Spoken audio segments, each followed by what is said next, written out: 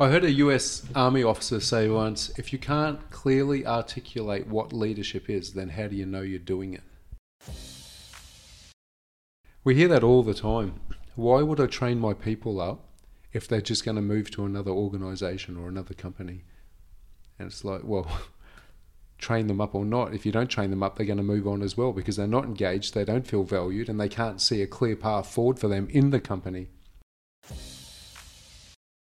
People don't respond well to "you need to," "I'm telling you." It doesn't work. It doesn't really matter how good of a leader you are if everything's going well. It's when things go wrong that all eyes are on you, and it's always going to be remembered from how you perform under pressure. There was one moment that really stood out. It was again in Afghanistan when I was a team leader and we were in 3 armoured vehicles heading north.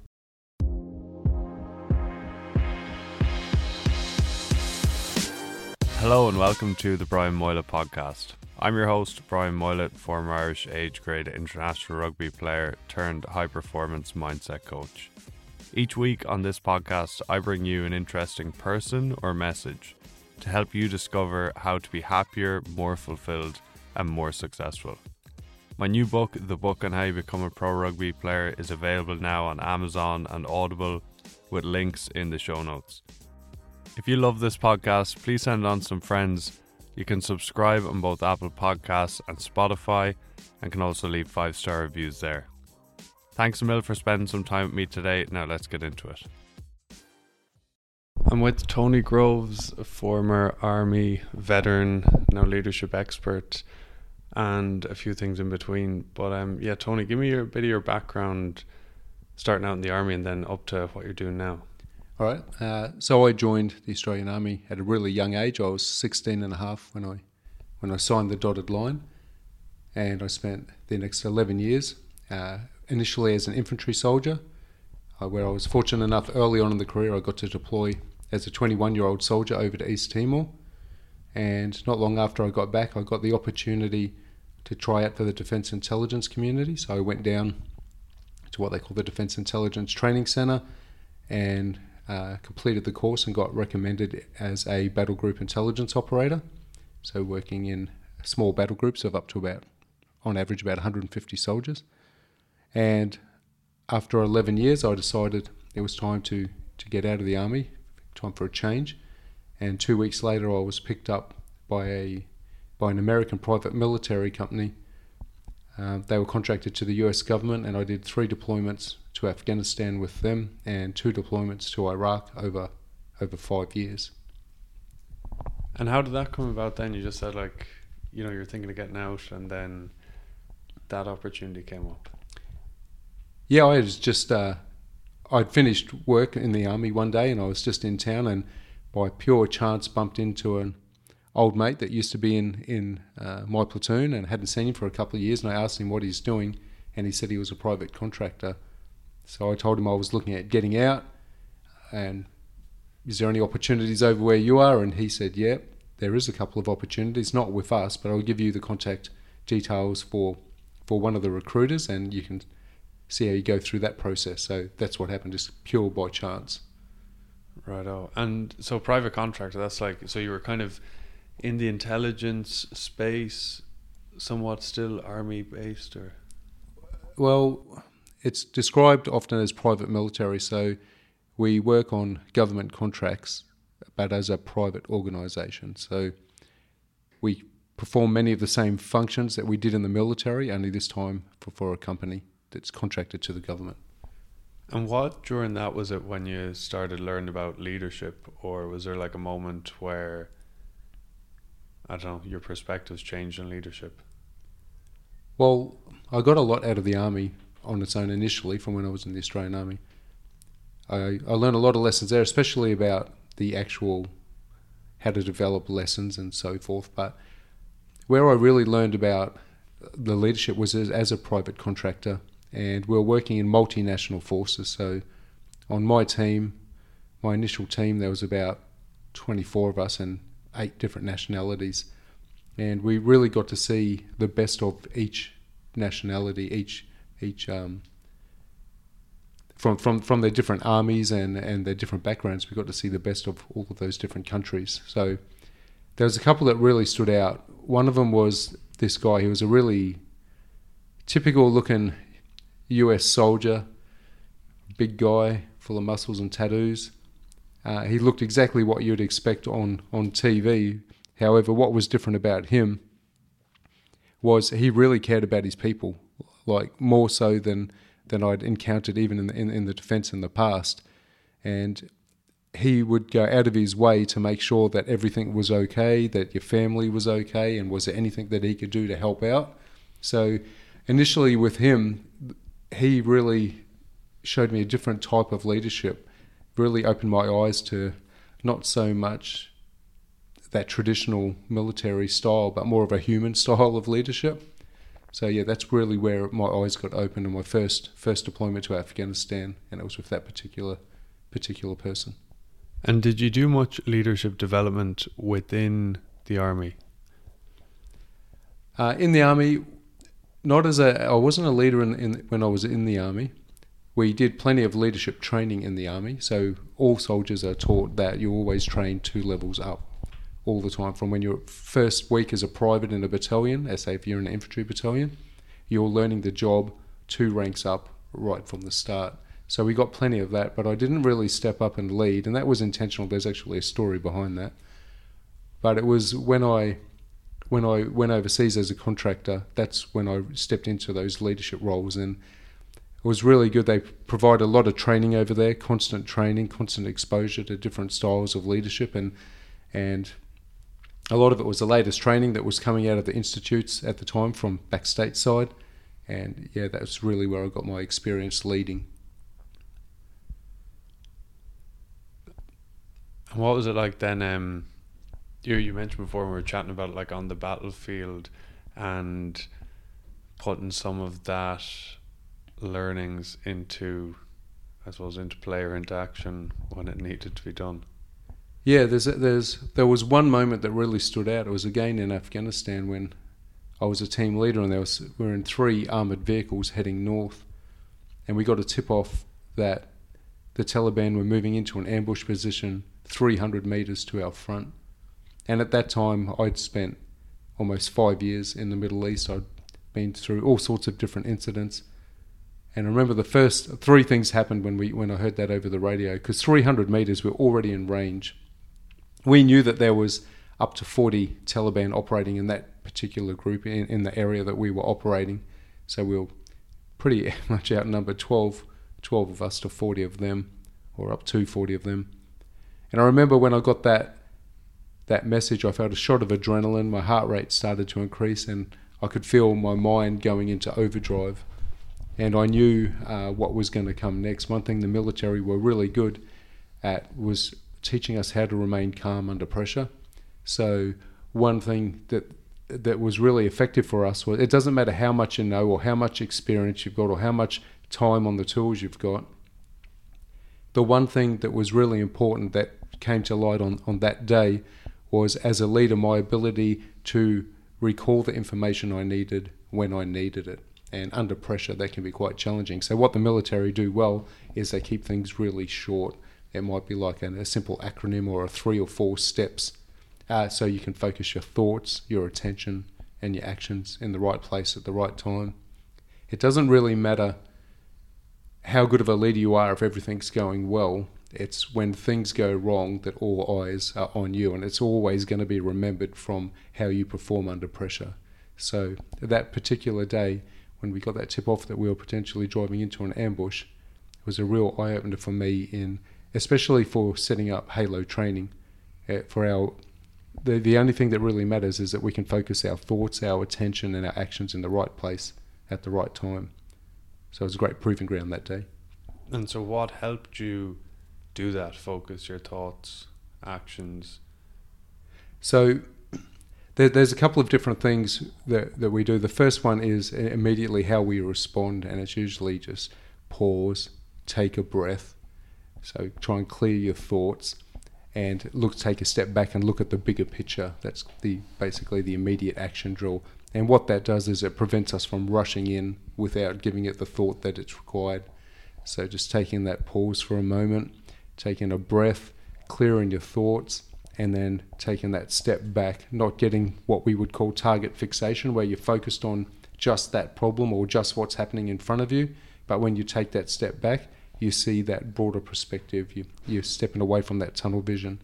So that was the first thing, because we know that if our mind's going 100 miles an hour, then it's likely that my thoughts are clouded. And if my thoughts are clouded, it's likely to have a negative impact on my ability to make decisions, good decisions.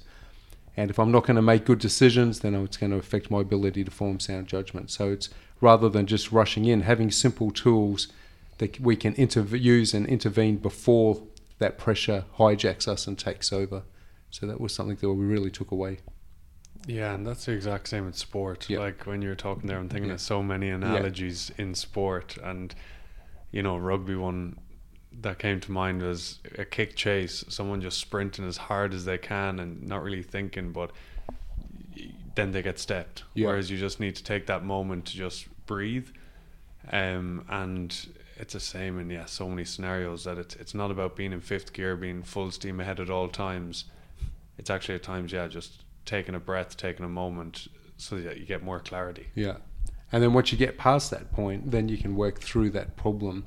And it's about something that I learned firsthand, again, if I reflect back on that day, was acknowledging the situation for what it was. It was not ideal. I did not want to be there when we got that news, but there was nothing I could do to change that. This was happening, and again, there was nothing I could do to change what was happening. That was the situation. So our ability to acknowledge and accept the situation in the moment is really important. And then from there, we're moving on to the next phase. Is you just focus on, what do I need to do now to work towards a more favourable outcome? Because if we don't focus on that second step, we can go down that rabbit hole of negativity, play the blame game, let our emotions take over, where we're at risk of freezing and not making a decision in the first place. So when we know, look, this is the situation, just acknowledge and accept that this is it and there's nothing I can do about it, and instead focus now on the next step, which is, what do I need to do to work towards that more favourable outcome? And that was really helpful in those moments.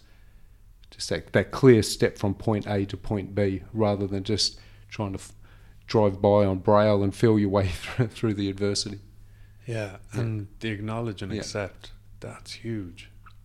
Yeah, it really is. What I really took away from that was acknowledging the negativity of that moment. Like, this is not great. Whatever colourful language you want to use, but just letting that out right from the start helps you move on. So it's just a really simple thing. So probably not the right language in this setting here, but you can use whatever language you want. Yeah. This is a bit of a shit sandwich, and there's nothing I can do to change the situation. This is what I've got. So what do I need to do right now to work towards that more favourable outcome?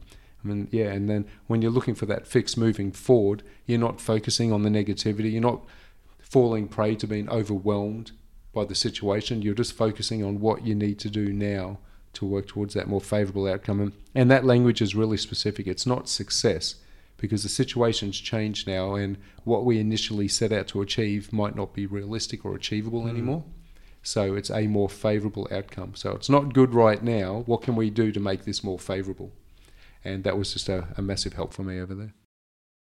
Yeah, and once again, like the accept and accepting the situation. And I think from the outside looking in, that Army is good in it, in like no ego. And you're not looking to blame people. You're not looking to get frustrated, or there's not scope within that framework to do that. Yeah, it's pretty challenging in those moments, because say if you're driving into an ambush, nobody wants to be there. There's definitely emotions involved. A couple of things that the military and the private military do very well is they prepare their leaders before they move into those positions of responsibility. And on the most part, I can't speak for everybody, but for the organisations that I was a part of, the leaders were selected on the most part based on their character, not the technical skills. The technical skills are simply an expectation. We expect you to have those to be even considered. What's going to get you across the line for the promotion is your character. your moral and ethical qualities is what they look for. So that was a really big part of it. So when you go back to those moments, and we're talking about the team accepting the situation for what it is, it's when you've got leaders that maintain that cool, calm and composed approach to it, and they don't drop their bundle and flap under pressure, it instills and inspires trust in your team. And a part of just accepting that helps you as a leader just accept it's not great, but I can't change that, and it just helps you move through it. Otherwise you could get stuck there, right? So yeah, that was just a really big part of it for us, was acknowledging that it's not great, it's not ideal, there's little to nothing we can do to change what's happened because it's happened or happening in the moment. So let's just focus our thoughts, our attention, our actions on what we can do now to work towards that more favourable outcome. Yeah, and correct me if I'm wrong, but there seems to be never a benefit to getting stressed and getting, like I see it in, once again, bringing it back to sport, or you can talk about business, or you can talk about whatever you want, but you see when something isn't going well, leaders then losing the rag, but I don't see any benefit to ever doing that. Yeah, there's not. In fact, there's nothing more detrimental than a leader losing their cool, losing their temper, letting their emotions hijack them in the moment, because everybody's watching them. And if you look at it from a team member perspective, if the team leader starts flapping under pressure, then what are they communicating to their team? Hey, I'm completely out of control. I'm not going to make good decisions here. My judgment's completely clouded, but you're going to follow my instructions. That's not going to work. They're not going to do that. So yeah, it's really important to maintain that composure. Yeah, and I love what you say there about the army training people 2 levels up. Yeah, it starts again from as soon as if I look at it from an infantry perspective, as soon as you march into your unit after your basic training and then your initial employment training, then you start learning to lead 2 ranks up. And that's it. Usually, I can only speak for when I was in, but just to get 1 stripe, a lance corporal would typically be between 3 to 5 years for 1 stripe, and anywhere from 5 to 6 years for 2 stripes. So you're learning well in advance how to lead the section years before you step up. We see a lot of challenge sometimes in sport, definitely in business, where people don't like to do that because then the people they're training up, they might view them as a threat to their position.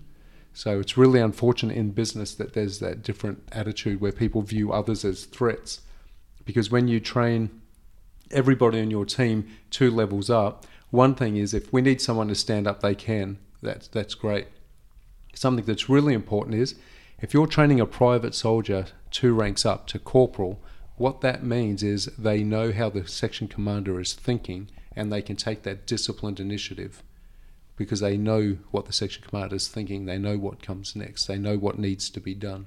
So it makes it a hell of a lot easier for the section commander when the pressure's on, when he's got a bunch of, or she have a bunch of people, the team members that know exactly what needs to happen next and how to do it. Yeah, and they can help the section leader. Yeah, they just simply lead up. And if the section commander's attention is required elsewhere for whatever reason, then there's just natural progression within the boots on the ground that people will just step up and they will just take that slack and move forward with it because they know exactly what to do. Yeah, and I think with business, I've been there in the past where you just do a job and it's kind of boring and it's maybe demoralizing might be a bit too big a word, but you're wanting more and you're feeling you're capable of more, but you're not getting more. And so I love that idea of training people two rungs up because people would stay far more engaged. And then I think another worry we'll say that senior people have is that they'll move on, but you have to want your people to move on because you have to be training them up to be better versus wanting to keep them where they are. We hear that all the time. Why would I train my people up if they're just going to move to another organisation or another company? And it's like, well, train them up or not. If you don't train them up, they're going to move on as well because they're not engaged, they don't feel valued, and they can't see a clear path forward for them in the company. So you're naturally going to lose people. People are going to leave. Good people are going to leave as well. But the more we prepare our boots on the ground team members, the better position we are moving forward in that sustainable, positive leadership role. Yeah, 100%. And like bringing it to a sports scenario, like an assistant coach, imagine like not training them up intentionally in case they leave. Yeah. But then one day promoting them, right? And saying, hey, you've been promoted because you're great on the tools, so we're going to throw you into the fire now, and we may or may not give you training afterwards. But when you step up into a leadership position, that's precisely when you need those tools and those skills. So it makes perfect sense to train people up before they step in rather than waiting for them to be promoted and then say, okay, here's your leadership development opportunities moving forward. They don't need them tomorrow. They needed them yesterday when they got promoted. Yeah, and another angle to it is you want to attract the best people, always. And I was just talking to someone else about this, but if you as a business are actively wanting to help your people grow, other people will want to work with you. So you're going to attract better people versus if it's a stagnant place that's fixed with no growth, you're not going to be attracting people there. Yeah, you might get people in the door to do a job because you give them money, but like you say, they're going to be disengaged and they'll just leave anyway, and it's just not going to be a good environment. And there's another side to this too. I can't count how many times companies that have been putting their people through professional development programs, when they initially employed them, they saw the decision maker saw a clear path for that person. That's why they hired them, and they could say, hey, this person's going to be great down the track for this particular role. But when you put them on those leadership development programs, so many times the decision makers have seen, hey, initially we thought Jane was going to be great here, but man, we've just discovered this superpower that she has where she'd be so much more suited over here and so much happier as well. So she benefits because it's more of a challenge and she's more happy with where she's going, and the business benefits because they've got somebody more competent than they thought they had that could take on that role. So it's just a win-win for everybody. Yeah, 100%. And what you're saying there, I suppose, is people looking. I think you said superpower, and that's something that's used in sport as well. But like looking for the best in people and how you can get the best out of people. But once again, and I'm speaking from my experience of say business or the corporate world, but it seems to have been in the past for sure more so. You do X, Y, Z, Tony. This is your job description, and you do that. Yeah, from 9 till 5. Yeah, exactly. Yeah, that's right. It's really interesting, and it's something as simple as giving people an opportunity to grow increases their engagement, increases retention within the organisation because they're less likely to leave if they're happy. And those high performers, if you've got high-performing team members and they're not getting challenged, they're just doing the status quo every single day, those high performers that you value so much are likely to leave because they're not getting the challenge that they need. So, yeah, it was the military, they really got that right, training 2 levels up. Big time. And then chat to me about Halo and how you kind of transitioned into that out of the army and private side and into the work you're doing now. Well, it wasn't intentional, to be fair. When I transitioned into the civilian workforce, I'd attend their induction training and it was compulsory, so obviously it's important because you have to do it. And I often describe it like this. You could imagine 3 rows of desks in a classroom, and the front row are all engaged, the second row are looking under the table texting on their phones, and the third row are looking out the window or half asleep because they knew it was a qualification by attendance and nothing else. And to be in the military, you've got to maintain your standards every single day, and if you drop those standards, you'll get a retest, and then you've got some pretty difficult questions to ask why you drop below the minimum required standard, which is high all the time. So I saw that the training, it just wasn't engaging. But there was another gap that I saw as well. I was talking to my wife about it. Well, it was actually her who identified it. Was there was no no safe place for people to practice applying their new skills, again in that safe to fail environment. So it's like you'll attend training, you might go to a typical classroom, it might be death by 1,000 PowerPoint slides, and then it's like, okay, now you're a master in this, we've covered 27 subjects in 4 hours, off you go and nail it at work. But it's not like that. So we went back to what the military does, is they give you the tools, then they give you an opportunity to practice applying those tools in a safe to fail environment. And then we would look at, okay, where's the maximum value next in learning? Well, it's in reflection. And that was something that I didn't see a whole lot of in the civilian workforce, was that guided reflection where you could take the best out of the theory and what you learned in the practical application and convert that into personal insight that you could apply immediately in the workplace. So that's why we set up Halo. We saw these gaps and we thought, rather than complaining about it, we're just going to do something. So we set up Halo from there. So you help leaders within business or people within business develop their leadership, and there's the theory and then creating a space where people can practice that. Yeah, and then reflection. So we break it into 4 components. The theory, and the theory is really important. We don't want to overwhelm people. Well, if I go back another step, we focus on one subject each workshop. So one day, so it should typically 9 till 2:30 in the afternoon. We focus on just one subject because we want to be confident that those who attend can actively apply and confidently apply the tool that they learned with us immediately back in the workplace. The theory, we don't want to overwhelm people with heaps and heaps of information. The majority of our theory is mental models. It might be just 3 steps or 4 steps or an acronym, something really simple that's easy to recall under pressure. If we go back to that time in Afghanistan, that I realised that day, it doesn't matter how much experience you've got, it's my ability to draw what I need when I need it, and that's usually under pressure. So we keep the theory really, really simple. Then we go into the practical application, where they can practice applying those tools under realistic conditions.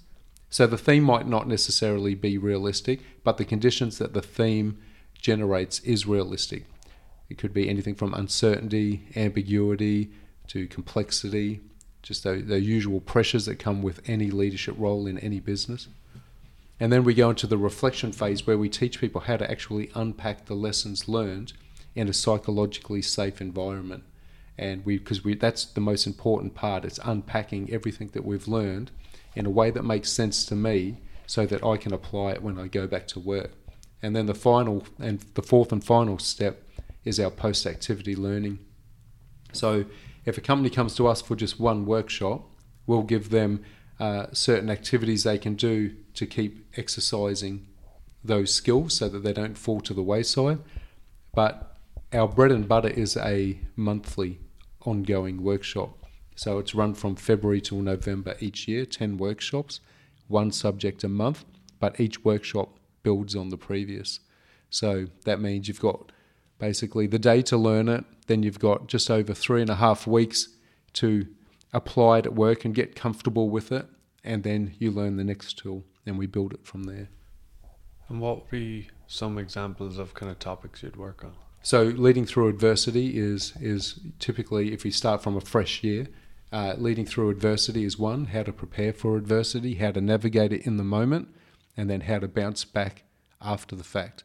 Our priority in that, where we spend the most of our effort, however, is in preparing for adversity and navigating it in the moment. Strategic communication is another one. From a decision maker, from a senior leader level, how to clearly formulate and communicate our intent to our teams.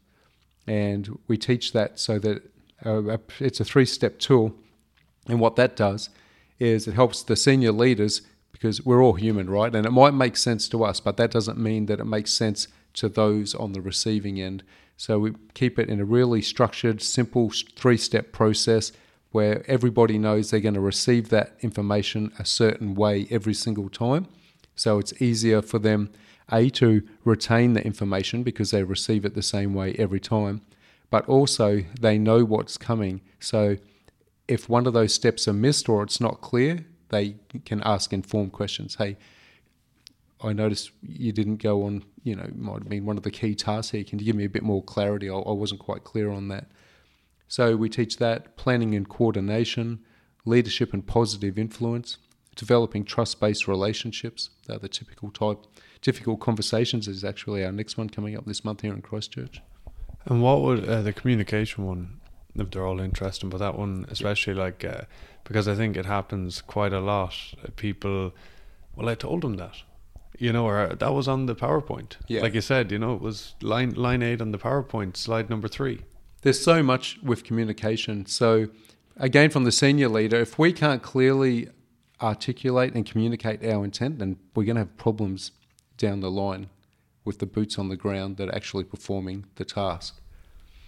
If the boots on the ground don't know how to receive that information, we had a saying when I was in the intelligence community, maximum amount of information, little effort as possible.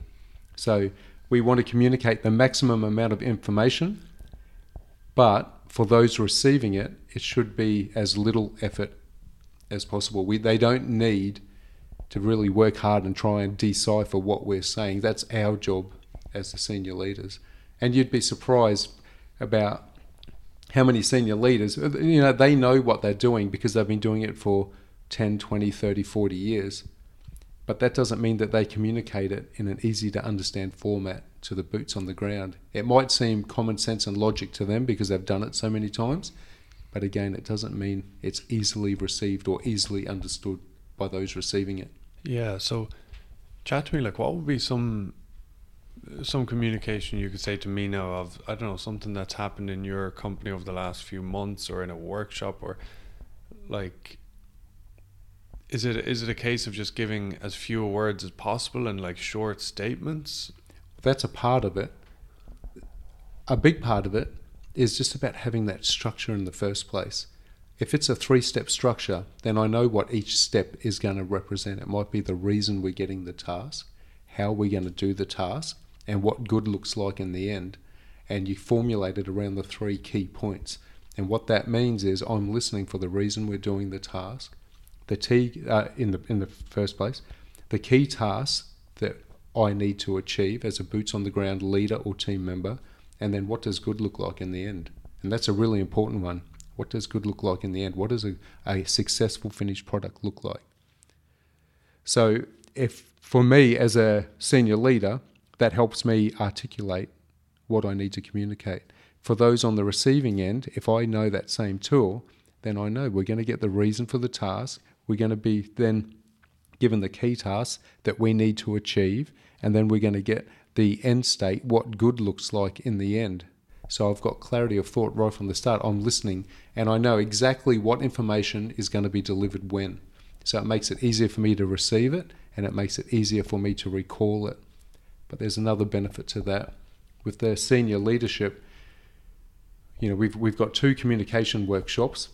One of them is for senior leaders, and one of them is for boots on the ground leaders. And they're completely different tools. One is the intent only. The second one is the nuts and bolts of how. So with these two, of how that's going to be achieved. So the gold in this one is when a senior leader knows I'm only communicating my intent, not the nuts and bolts of how it's got to be done, they know that they're not stepping over that line. That's the line between leading and micromanaging. Micromanaging is when those senior leaders tell the boots on the ground every step of what they need to be done. But this tool forces you to only give your intent and the key tasks, not the nuts and bolts of how to do it. And when you communicate like that, that empowers the boots on the ground leaders to come up with a plan that they're more likely to engage and want the plan to succeed because the nuts and bolts of how to is their idea. So when that's not happening, when the boss says, why didn't you do this? And the workers say, well, you didn't tell us to do it. That's when you've stepped over the line and they're no longer exercising initiative. They're just doing what they're told and nothing more. So you can see those 2 workshops there, they go hand in hand. And even boots on the ground, Johnny and Jane first week on the job should learn that strategic communication tool. It's not just for the senior leaders. Everybody should know that 3-step tool because that's what guides everything we do, the intent. Yeah, that 3-step tool is class. And even just last weekend, I had that come up in. I was coaching, and then at half time we were winning the game so easily, and so I wanted to challenge the lads a little bit to challenge them so that they can get better while in an easy game. And so I said to them that there's no one allowed to carry off 9 in the second half, so you can't just catch the ball off 9 and take contact. You have to tip it on, put it inside, pull it out the back. And I only had about 20-30 seconds. We're in half time and just got that message across, and then straight away one of the lads goes, "Why?" And I quickly, and he's like looking for the reason, because I didn't give within my short there was a lot of head nodding, but then one smart player, intelligent player, and I would have been that, said why. And then I said, just explained as quickly as I could before they had to break to the ref, like, this game's won already, I want us to get better at these areas, I want to challenge you, and maybe give one other point, but then he goes, "Oh, okay." And then we had a chat up in the bar after, and we won the game by 50 points. But it was interesting you say that. And that 3-step, I love that. So the reason, the key tasks and what good looks like. And so when you're delivering a message, you can just think in those ways as well, because once again, just relating back to my point there, they're thinking it, they're wondering the why, whether you give it or not. And if that's not satisfied, then they're still going to be wondering the why. If he didn't ask the why, none of those players would have asked, and they would have gone out, and half of them, or some of them, would have been thinking, "Why are we doing this?"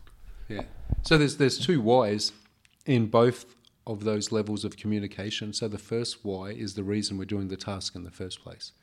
The second why is at a boots on the ground level, and the military, I don't recall exactly when it happened. I believe it was around Vietnam. And the story that I heard was that soldiers weren't engaging or showing as much initiative as the commanders would have liked. And they found 3 magic words. So when they delivered their mission statement, it was the task, the what they had to do, and then the purpose, the why.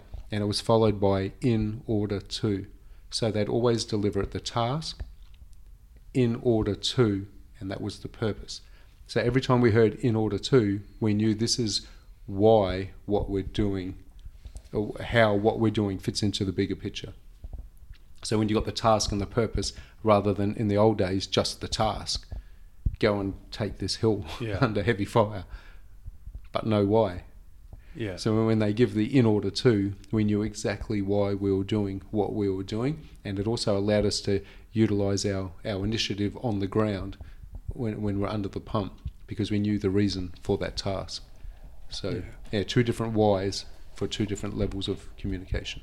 Love it. And another one, what you mentioned there about the people, you never told us to do it that way, or that kind of thinking. And it comes up, it happens so much in sport with coaches that micromanage. And the worst thing then, what happens, which is like soul destroying to be honest, is players are thinking, how does he want us to be, or she? How do they want us to do this? So they're out in the field, they're literally just thinking about what someone else is thinking, which in wider life is a very bad way to be. We should not be going around life thinking, what is Tony thinking right now? What's he thinking? What's she thinking? We don't. That just gives you anxiety. There's a lot in that actually. And going back again, why didn't you do that? Because you never told me to, or no one told me to. That's when there's a clear and present problem within, and it's usually pointed at me, the leader. I must be micromanaging because they're only doing what I say and nothing else now. When you give that why behind it as well, right, it changes everything. And what I found as well is it's so much easier for you as a coach or leader to give up control. Just allow people the space. It makes your job way easier. Trying to micromanage 30 people, that's borderline impossible. There's 2 types of micromanaging. There's the first one is those who are just control freaks. They need the power. Fortunately, they seem to be a minority. On the most part, a lot of people micromanage for all the right reasons because they just want to do a good job and they mean well. But the problem that comes with that, it has a really negative impact on those on the receiving end of that micromanagement. They won't exercise initiative. They are less likely to buy in or engage because all that's happening is they're being talked at, and that's it. So when you separate that means of communication, the key tasks from the senior leadership, and let the boots on the ground team leaders figure out the nuts and bolts of how they're going to achieve those key tasks, that's when you get the buy-in, that's when you get that engagement, and that's when you get that initiative, because it's their idea. They want it to succeed because it was their idea, and if it doesn't, it's mostly going to reflect back on them. So they want it to succeed. So it's really important. That was, again, one of the awesome lessons that we learned in the military. Yeah, big time. That's huge when someone has an idea how much they wanted to succeed. Yeah. And even the use of language when you're communicating, softening language, people don't expect it. We get stereotyped, unfortunately, because of Hollywood and books, that we're like these emotionless robots that just follow orders blindly. Army people. Yeah, army. Yeah, that's not how it is.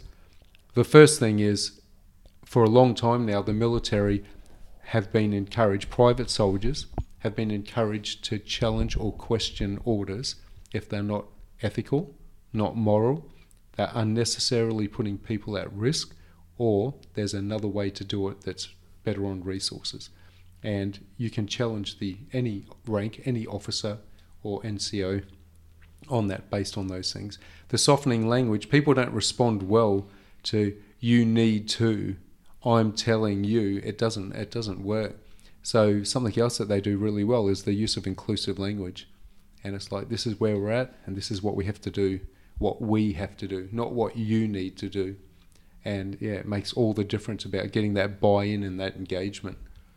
And you see a lot of people roll their eyes, "Oh, that's all that fluffy crap." It's really not fluffy. That stuff there actually gets results. And it means when you use things like inclusive softening language, you're showing people that you care because you've taken the time to communicate in a way that gets the best out of them. So the communication, there's so many different aspects of why it's so important. But again, so many leaders, they get promoted based on their technical skills or their management skills, not their ability to actually lead people.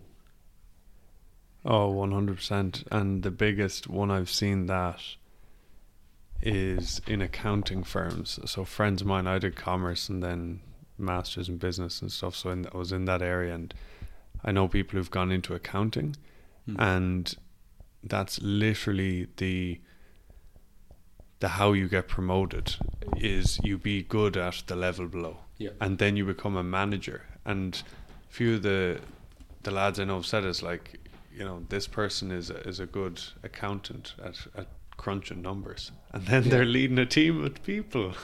I heard a US Army officer say once, if you can't clearly articulate what leadership is, then how do you know you're doing it?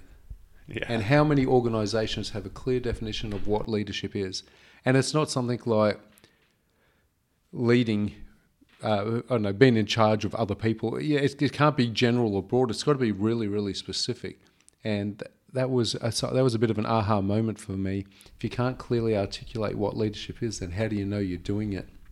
And what he did, he asked a group of soldiers, so what's leadership to you? What's leadership to you? And no one was wrong. They all had a slightly different answer. But the thing was that there was no consistency. Nobody knew what good looked like. No one knew what the leadership standard looked like because everyone had a different idea on what leadership was. So when you've got that clear definition, and that's what the US Army, they brought in the process of influencing others by providing purpose, direction, and motivation to accomplish the mission and improve the organisation. And on the surface, that sounds great. And memorising it is something all leaders had to do. They had to memorise it. I challenge that and go further, that everyone in the organisation should know the definition. But if we look at that definition specifically, the process of influencing others the process suggests that it's ongoing. It doesn't just start and finish at 9 till 5.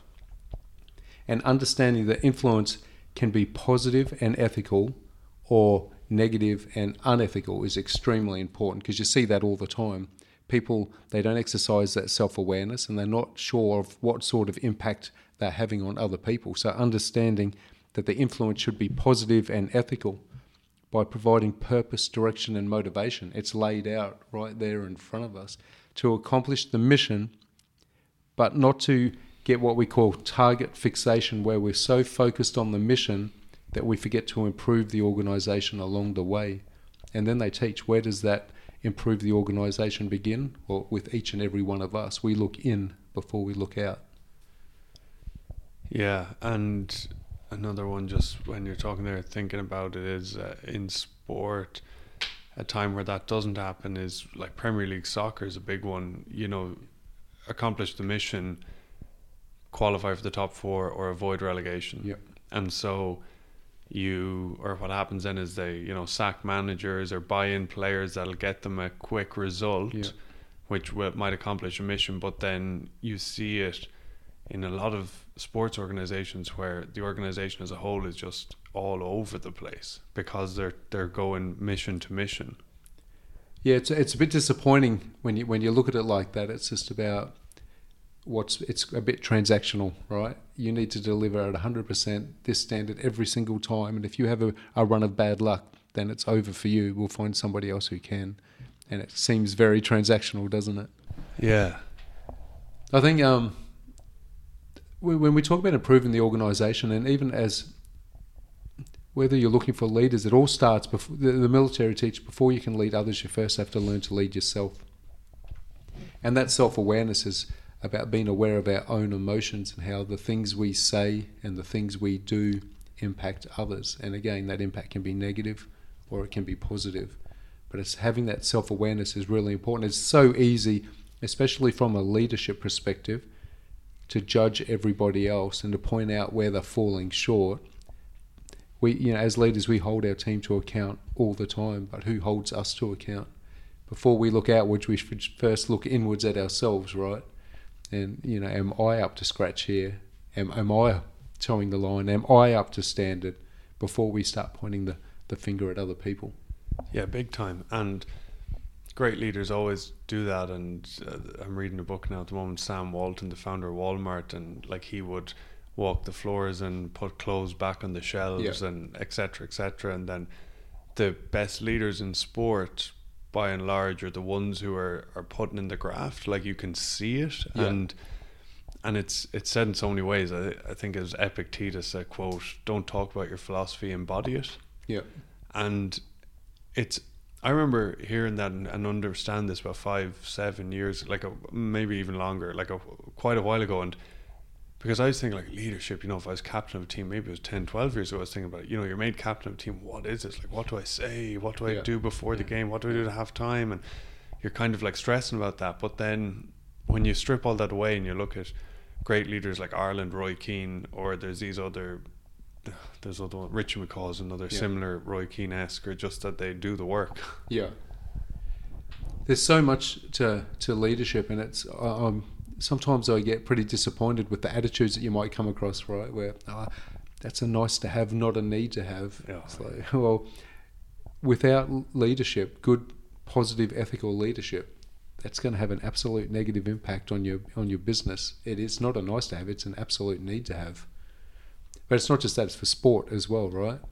I remember being a young fella playing sport just out of high school, and the coach was pretty much, do as I say, don't argue with me, you will. And there was nothing good that came from that. It didn't really make you feel like you were valued or that you belonged, right? Yeah.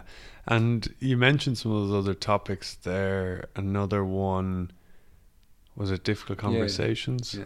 So how does that work, or what does that look like? I think I'll just stick to the same example.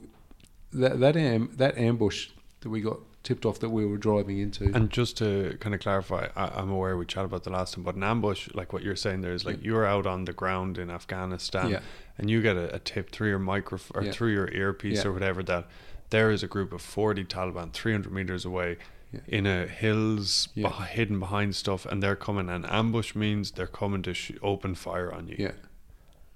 So that's a difficult conversation on its own, right? When you're communicating with your team, because there's emotions involved, and that's the enemy of conversation, is when those emotions hijack us. So, because when we developed the difficult conversations tools, it was based on that. It was when those emotions come, we had actual tools to put in place to help regulate those emotions so that we could form sound judgment, make better decisions, and improve the likelihood of a better outcome. And that's what difficult conversations is all about.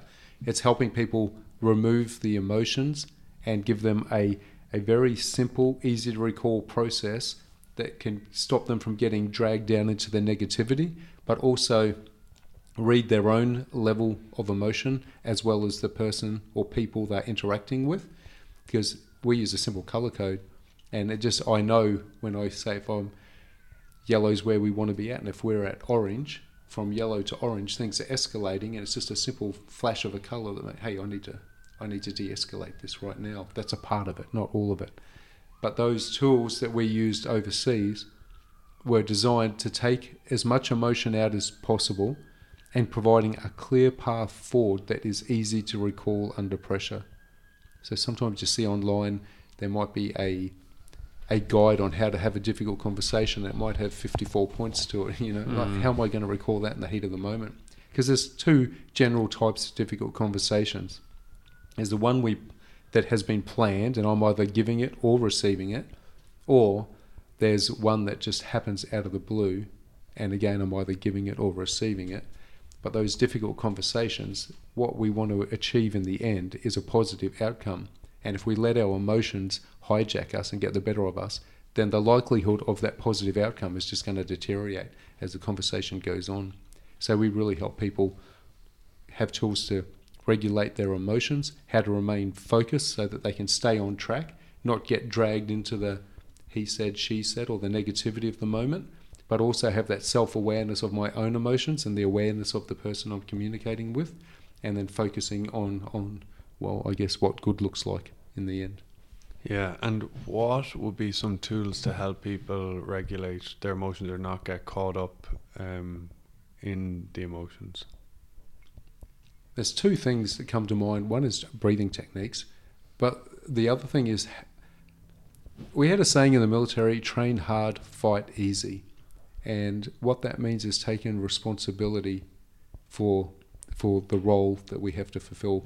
So as a leader, that's a skill, that's a responsibility of mine to potentially have these difficult conversations, whether I'm giving one or on the receiving end of one. So it's doing the work, it's learning the tools. So you've got that process, that simple 3-step process to guide your thoughts, attention, actions in the right place at the right time. But the thing is, it's got to be repetitive training, and the reason for that is, if I can't recall it easily in calm, in the comfort of the office when everything's going fine, then I'm not going to be able to recall those tools when I need them when I'm under pressure. So that's that saying, train hard, fight easy. It's about doing the work and learning those tools and making sure that I maintain those tools. So it's all about that, our approach to developing ourself, that committed approach to growing our the military say in pursuit of excellence. Now it's a journey that we all know that we never get to the end of it, but it's something that we all work towards for our entire career. And I think you talk about the tool for helping us through those difficult conversations is breathing techniques are really helpful, but also finding those tools. And there's lots of different tools out there, but finding a tool that works and then learning it so that you can recall it under pressure, not just read it once or twice and think, oh yeah, that's helpful, and then put it in the bottom drawer, because that's of no use when you need it. Yeah, so it'd be like, so say in business, there'd be times where a leader might have to tell someone they're not doing something well, or like those kind of conversations that are a bit difficult, or obviously firing someone is the ultimate difficult one. Then in sport, there's every week you're not picking players, and so all those are just what we're talking about here, difficult conversations. And the breathing techniques I get in box breathing is something military I've heard of, like 4 seconds in, hold for 4 seconds, out for 4 seconds, hold for 4 seconds. And there's other different ones, like in for 7, out for 7, and there's also in for 4, out for 8. The prolonged exhale helps the relaxation. And then the tools of giving the difficult news. So I think you could probably go back a step, and it's how you frame it right from the start. Some people look at it like, I'm going to tell this person how it is, or I'm just going to hold them account for what they've done. But there's often little attention to, hey, here's what I need to communicate, and here's how it's probably going to be received. And when you look at it with a bit of empathy, how's this going to be received? Because again, what we want is a positive outcome. I feel pretty confident that at the very least 99% of people don't want to make people feel like crap and don't want to unnecessarily demoralise people. So it's about not rushing into these conversations. It's what's the point that we need to discuss? What does a good end state look like? And how's this going to be received by the person I'm about to communicate with?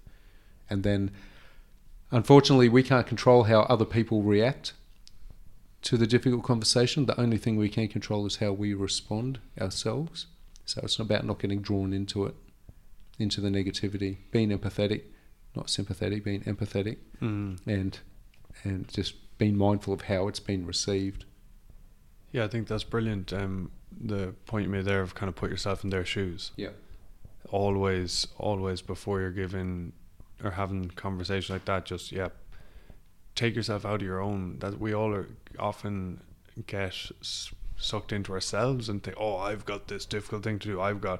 If you're firing someone, if you're dropping someone, it's actually probably far more difficult for them than it is for you.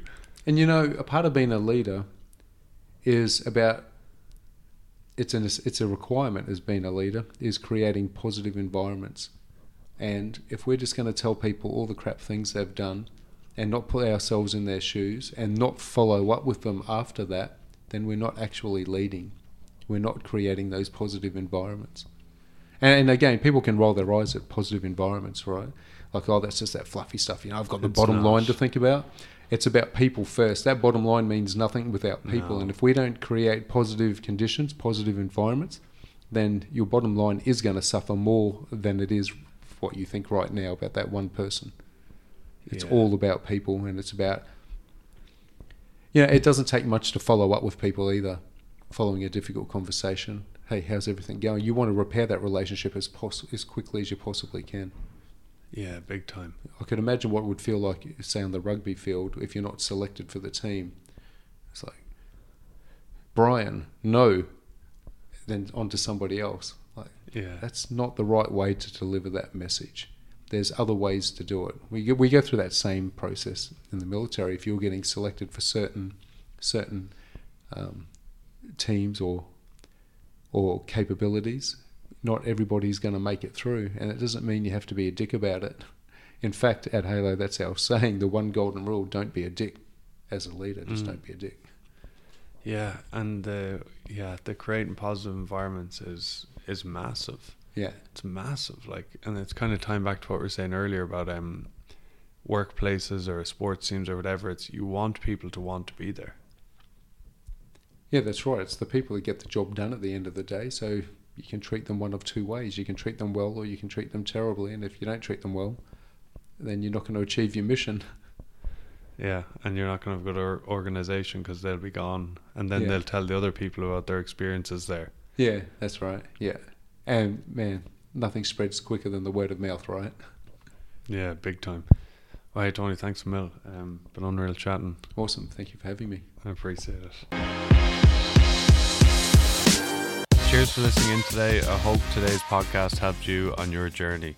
Be sure to check out the show notes in the description for a rundown of today's episodes and all the important links. If you enjoyed this podcast and want to be an absolute legend, please share it with a friend on social media or by text, and let me know what you enjoyed about the episode over on our social media channels at Brian Moylett. I really love hearing your feedback and it helps us make the pod better. Also, please subscribe to the podcast on both Spotify and Apple Podcasts. And on both Spotify and Apple Podcasts, you can leave up to a 5-star review. If you're in sports or business and you want to get better results, you feel like you're capable of more, you want to be happier, more fulfilled, more successful in what you are doing, head over to my website now, offfieldrugby.com, and we'll set up a time to have a chat for free. You can get my new book now on Amazon and Audible, and the links are in the show notes. Thanks a mil for clicking in today. Have a brilliant rest of your day. Cheers.